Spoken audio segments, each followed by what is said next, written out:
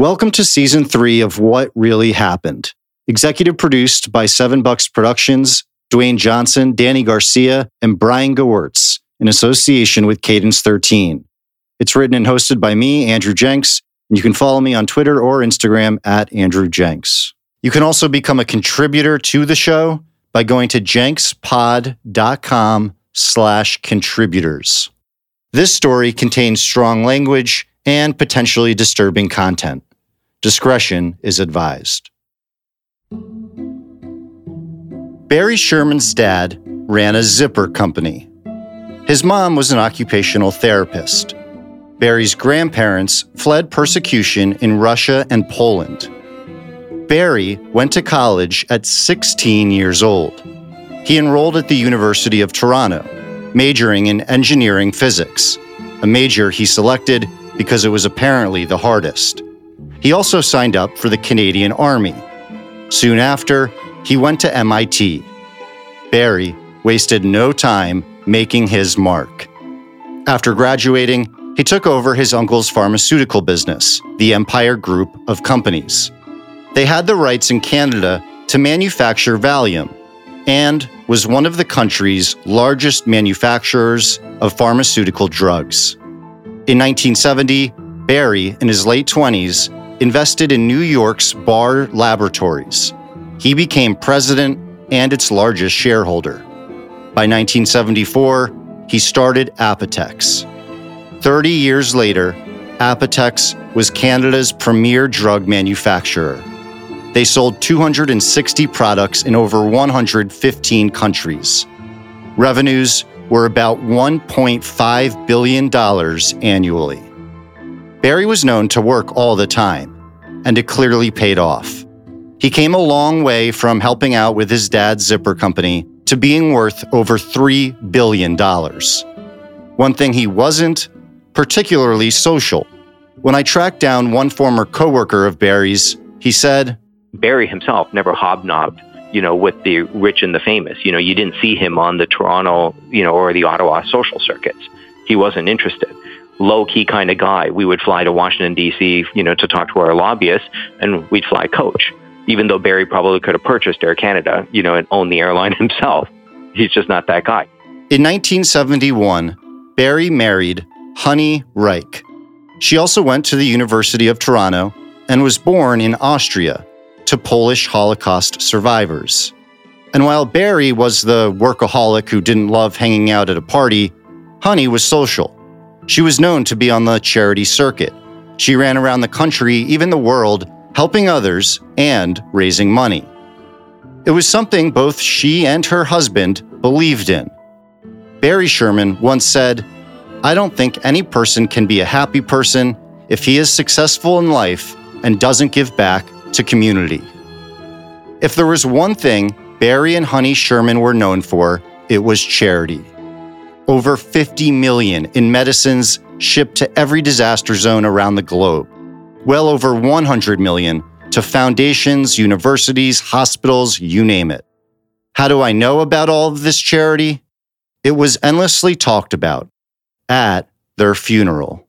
Of course, where he and Honey left their most indelible mark is in their incredible commitment to charity. To be successful in business and make contributions to charity. So consistently engaged in acts of charity. In addition to their public lives of business success and charity. Charity is understood as a voluntary act of kindness. Generosity and charity. So many acts of charity.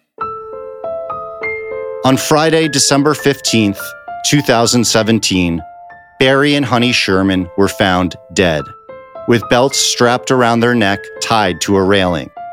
Both were strangled to death. This was personal. Their funeral was packed with family, friends, and coworkers. And there wasn't just a few dozen or a few hundred people.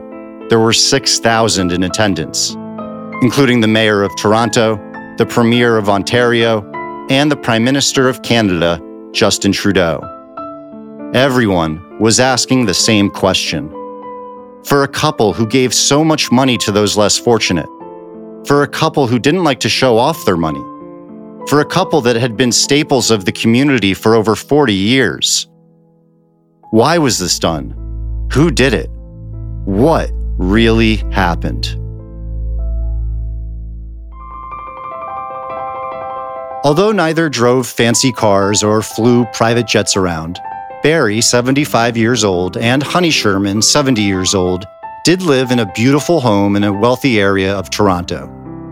And after 20 years in this mansion, they decided to move to a mansion that would be closer to Toronto. So they put their house up for sale for $5 million. On Friday, December 15th, 2017, 2 real estate agents were giving a couple a tour of the Shermans' home. It was 12,000 square feet, had 5 bedrooms and 9 bathrooms. The group checked out the outdoor swimming pool, the underground parking lot for at least 6 cars, an entrance hall with a chandelier and a curved staircase, then the tennis court, the sauna, and finally, the real estate agent was ready to show the indoor pool, which was in the back of the house. In fact, you had to walk down a long, narrow hallway just to get to it. The real estate agent started to walk inside, but noticed something. She saw 2 people dead. It was Barry and Honey, side by side on the floor. 2 black leather belts were strapped around their necks and fastened to the swimming pool railing, as in the railing used when you're stepping into or out of your pool. But their bodies were not hanging. Barry's body was placed on the ground as if he was seated, with his legs extended and his ankles crossed. Honey's body wasn't sitting up, but instead on the side, and her face seemed to have been hit. Evidence showed that both hadn't died by a hanging. Instead, they had been blinded and/or tied while being manually strangled. To strangle someone isn't easy, much less to manually strangle 2 people. It requires a fit of rage or a professional hitman. And to think a professional hitman did this, or someone who was just furious, made me wonder, is there something more to the Shermans than just their charity work? I would describe Barry Sherman as a very determined, very aggressive son of a bitch. Meet Jeffrey Robinson. Jeffrey wrote a book titled Prescription Games, which was about the money, ego, and power inside the global pharmaceutical industry. Seeing as Barry ran one of the top 3 generic drug manufacturers in North America, Jeffrey got to know Barry and interviewed him. When you did business with him, he did it his way. And if you didn't, he made sure that you did. There's a story, perfect story, gives the example of a young doctor named Nancy Olivieri, who was at Children's Hospital in Toronto and needed some testing done on a drug that she wanted to use and that he backed. And when the tests came out negative, well, she determined that the drugs were not what he wanted them to do. He simply went around her and produced it anyway and fudged the tests. He couldn't do it in Canada, but he did it. He got other tests done in Europe that kind of supported his stance on the drug and produced it anyway, when in fact she said, no, you can't do this. It's not right. It's going to hurt people. He didn't care. He'd invested enough money that he could, he thought, buy a better opinion. And the Olivieri case was very nasty. He was appalling to her. But that's the way he treated people. If Barry didn't like you, if Barry thought you would hurt his business, well, as Rubin said in Ocean's 11, he'd better not know you're involved, not know your names, or think you're dead, because he'll kill you, and then he'll get to work on you. Okay, well, maybe Barry wouldn't kill you, but he'd sue you with everything he had. Barry Sherman loved suing anyone who he thought did him wrong. He once invested in a luxury yacht company, only for it to turn out the company was a scam. For starters, there weren't any yachts. So who did Barry sue? His accountants. Barry claimed they had dropped the ball. The case was thrown out of court. You know, you looked at him cross-eyed, he'd sue you. Even on the day Barry Sherman was last seen, his lawyers were filing a $150,000 lawsuit against a gaming app Sherman had invested in. Nobody in all of Canada filed as many lawsuits as Barry Sherman. There were thousands.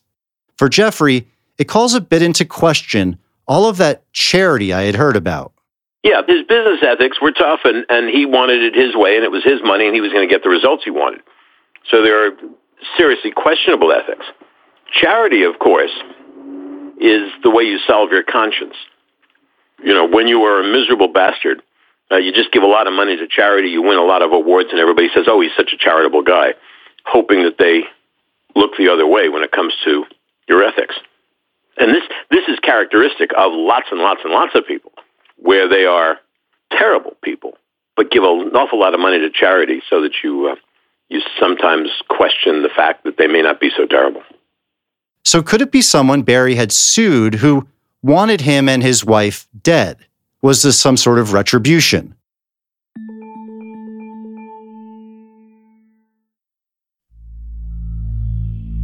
So could it be someone Barry had sued who wanted him and his wife dead?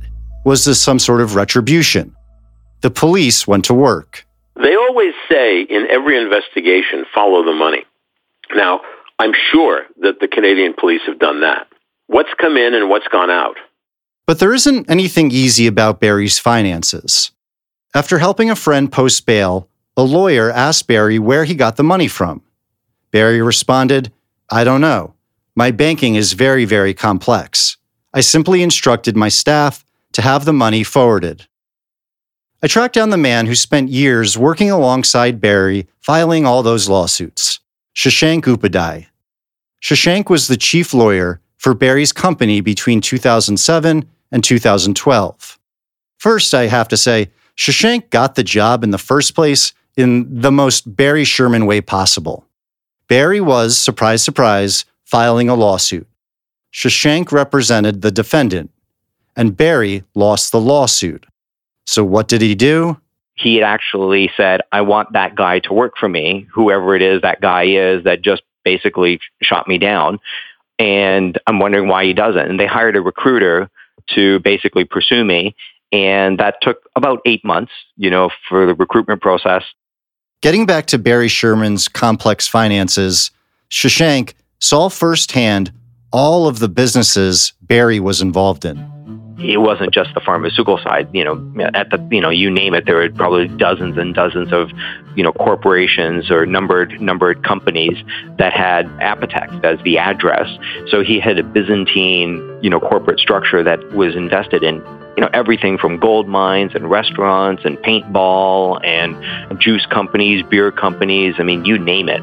He had some investments there, not all of them that went well. And as a consequence of that, people were wondering who may have done it and what was the motive. It seems like an investigation with endless possibilities, and the police had the public's attention. Shashank said, we have to kind of take it back a little bit, and that is crime to that level of murders and everything else just doesn't exist in Canada, right? We kind of joke about there's 30 or 40 handgun, or gun fatalities across Canada in a given year, and there's 30 in the first 30 minutes in Chicago, right? Once the New Year starts. So as soon as anybody gets murdered in Canada, that becomes a big thing. Then on top of that, it's Barry and Honey Sherman, right? We're talking about Canada's elite billionaire level of people. Right? And though Honey was more in the social circles, Barry was not, it's still big news, right? Because this is just, Barry Sherman, being murdered. During law enforcement's first press conference, they clearly had a mountain of information. To date, close to 150 bulk or packaged items have been seized and are currently being reviewed and forensically analyzed. A total of 127 witness statements have been compiled. This number continues to grow each day. Neighborhood canvasses have occurred in the area surrounding the Sherman residence. This has included the collection of approximately 4 terabytes of security video from both commercial and residential properties. There are approximately 500 hours in each of these terabytes. And finally, 348 investigative actions have been assigned and are being vigorously pursued. But they didn't have everything. The only surveillance camera at the house, which happened to be in the pool area, hadn't been turned on in months, possibly years. the Shermans hadn't been seen since they both had left work 2 days prior. There were at least 9 entrances into the house. Friends say that the Shermans wouldn't think twice if someone knocked on the door. There was also an outdoor lockbox, so real estate agents could let themselves in to show the house. This created more unknowns. Said Jeffrey Robinson, most murders get solved within the first 72 hours. In fact, in many police forces, if the murder investigation is not solved in 72 hours, it's dropped. It's put on ice until something else happens. And the reason why is because most people who get murdered are killed by people they know. It's the husband, it's the wife, it's the boyfriend, it's the girlfriend, it's the neighbor, it's the, angry business partner, whatever. So when you do a murder investigation, the police come in and they immediately look at the closest suspects and eliminate them one by one. So they looked at Sherman and he looked at his business associates and they looked at his family. And there were problems with certain members of the family. Jeffrey is referring to Carrie Winter, Barry's cousin. Barry was, of course, in a lawsuit with Carrie over money. And after Barry's death, Carrie gave an interview to a Canadian news outlet. He claimed that years ago, Barry had told him he wanted his wife, Honey, dead. Carrie claimed Barry hated his wife. And in December of 2017, sources told the Toronto Star that law enforcement was probing the possibility that this was a murder-suicide. Did Barry Sherman kill his wife and then himself? After all, Honey Sherman had marks on her face, while Barry did not. And although it seemed like authorities had no motive for Barry to commit murder, there was also no signs of a forced entry into the house. Not to mention, there weren't any obvious suspects. The Sherman family was outraged at the idea. During the funeral, his son took aim at such accusations. We've had to navigate through a terrifying maze of non-information and unfounded speculation, all while trying to support each other emotionally. Through their lawyer, the family went on to say, "We are shocked and think it's irresponsible that police sources have reportedly advised the media of a theory which neither their family, their friends, nor their colleagues believe to be true." Family members have said that Carrie, who had also been a crack addict, has had psychological problems. His sister-in-law wrote in an affidavit, "I did not approve of Carrie's recent statements to the press. I attribute it to his illness." The police ultimately ruled out that this was a murder-suicide. Carrie had taken publications around the world for a ride, seemingly for just a bit of attention. What people will do to get on TV. This left everyone wondering who else could have committed these murders. When Jeffrey told me the following, I nearly jumped out of my crappy little desk chair. It was something I hadn't thought of and hadn't read about as a real possibility. But then you have to look at something else, because it wasn't only Sherman who got murdered, it was his wife. So you say, well, maybe one of them was simply collateral damage. So if it's not Sherman, maybe it's the wife. Maybe somebody was out to get the wife, and he was in the room at the time. Jeffrey has no proof, but he's keeping a wide net. I think the neglected aspect is her, because everybody talks about him getting knocked off. Well, she was murdered too. And I think that a lot of questions have to be asked about her. It is very possible that she was the target and he was simply collateral damage.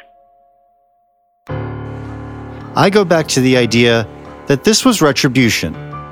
After all, some of Barry's lawsuits and some of the lawsuits against him involved people accusing each other of stealing high-valued secrets and formulas to new medications.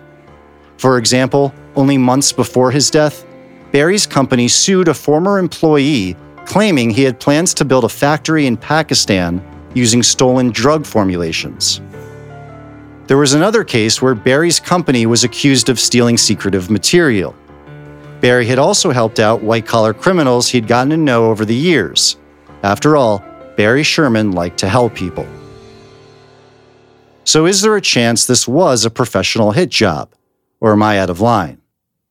Maybe the creative side of my mind is getting carried away, but if you're doing business with very, very shady characters at times, could there be a hit out for someone like this? Yeah, you lie down with dogs, you catch fleas.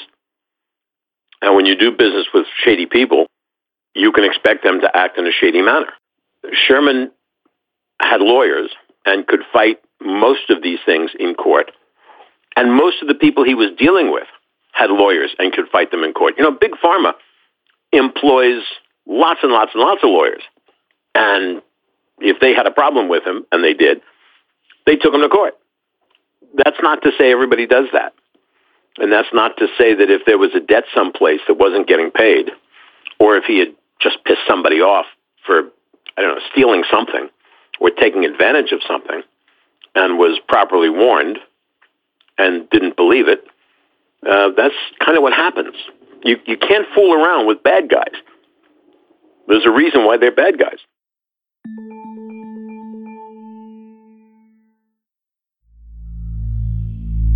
You look at all these people around and you eliminate them one by one. And who's left? In this case, it doesn't seem to be anybody because no arrests have been made. Well, what does that say? The physical scene suggests that this was a professional hit. After all, most people are not professionally murdered. Most people, are stabbed or shot by the boyfriend, the girlfriend, whatever. This was professionally done. Somebody was willing to pay a lot of money to get rid of this guy and his wife. Now, who is it? Obviously, the Canadian police don't know yet, or they would have moved the investigation a lot further along. Now, if you want to hire somebody to kill somebody, it's not that complicated a thing to do. But if you've got a lot of money, and if you're a big deal who can reach certain people, for example, there is a group in Russia called Korganskaya, and they are the Russian equivalent of Murder Incorporated. And I followed a case in Miami where two guys from Russia flew in on pick a day, the Tuesday. They whacked the guy Tuesday afternoon. They were on a flight back to Russia on Tuesday night. Good luck. That's what they do for a living, these guys. Well, was that what happened to the Shermans? I don't know. But you can't rule that out, that somebody flew in, 2 people, 3 people, did what they had to do, and left the country immediately. And that becomes a case that is very, very difficult to solve. No obvious motive, no obvious perps, no obvious or evident crime scene, because they look at it and they know what happened to them, but they have too many unanswered questions about how it happened. Too often in true crime, we forget that there was an actual victim. Shashank says several media outlets have reached out to him looking for a specific narrative. I have been asked to participate in interviews where people are just trying to figure out the persona that he has in the public, that he is just this bull in the china shop and that he's just aggressive and it's a, take no prisoner type of approach, that everybody wants to figure out that. But Shashank paints a picture of Barry which isn't nearly as brutal and as one-sided as some publications would have you believe. There's the outward appearance of Barry Sherman, and then the internal guy he's just a genuinely nice guy. Shashank didn't just reference the endless charities Barry gave to, but what hasn't been reported on. What Barry was like when dealing with those who worked for him. There's another side to Barry, the Barry that was brilliant. He was a proud Canadian. He was fiercely protective of his employees and, was a very genuinely nice boss or genuinely a nice guy to work with. And then on top of that, he cared about other people. For instance, there was one time when it was recommended to Barry that he fire several employees. The employees hadn't done anything wrong. Their functions at the company just weren't necessary anymore. He was concerned whether, some technician in the factory was a single mom, and if she were to lose her job, what could we do? Or, how would that affect her? You had a husband that was the major breadwinner in a family of 4. again, it got back down to any other company, especially a publicly traded, stock-owned company, would be thinking about how to slash costs right away, not Barry, right? How to let go of employees right away, not Barry. Not even being involved in, the decisions to which employees to dismiss, not Barry. Barry wanted to review each one of the employees that were on the hit list. It was beautiful. I mean, honestly, Ultimately, what's next? Jeffrey Robinson told me, there is one thing that is characteristic of unsolved murders, and that's the cold case aspect. It's still too soon, not now, but in 5 years, in 10 years, if somebody looks at this as a cold case, a 10 or 15 or 20-year-old cold case, and picks it up, what those investigators find, what the cold case guys find, is that witnesses are no longer afraid of what they were afraid of 15 or 20 years before. And they come forward, and evidence suddenly appears that was overlooked the first time. And it's possible that 10 years from now, somebody's going to come forward and say, I couldn't talk then, but I can talk now because I'm no longer afraid. I suspect eventually this will be solved. And I suspect when it is solved, there will be one or two cops who said, why didn't we look there? Recently, and kind of by mistake, reports have surfaced that the police are onto something. A local reporter interviewed a neighbor about the case. This neighbor said she had surveillance video and she gave that video to police. The tape showed a car in the Shermans' parking lot the day before their bodies were found. Could it have been a real estate agent showing the place? A cleaning person that was scheduled to come? Well, early reports suggest this car may show something or someone far more important in sorting out the case. There aren't nearly enough facts available to say what happened, to sort out who did this. If you ask me, it was a professional hit job, an act of retribution. I just think of all of the businesses Barry Sherman was involved in. But let's be clear, this remains a mystery. I do know that the Shermans' charity work was extensive, if only everyone with that kind of wealth gave like they did. And Barry and Honey's 4 children, all adults, are continuing that legacy. Their daughter launched Liberation 75, a global gathering of Holocaust survivors. She and her siblings also started the Sherman Foundations to help oversee the projects their parents had begun. But the Shermans' kids are also worried. They have said publicly that since they don't know who did this to their parents, there is a concern. Could they be next? And that nightmare will likely continue until someone figures out what really happened. Next week on What Really Happened, it was a Tinder match, then a date. But she got sick, and when she returned home, her date was in her basement. 911 was called, but the police came in a surprise fashion. Unless the whole thing was made up. That's next week on What Really Happened. If you like the podcast, I'd humbly ask you to subscribe, rate, and review. It actually can make a big difference. For any other feedback, you can reach out to me on Twitter or Instagram, Facebook @AndrewJenks, or go to jenkspod.com for more information on the sources for this podcast.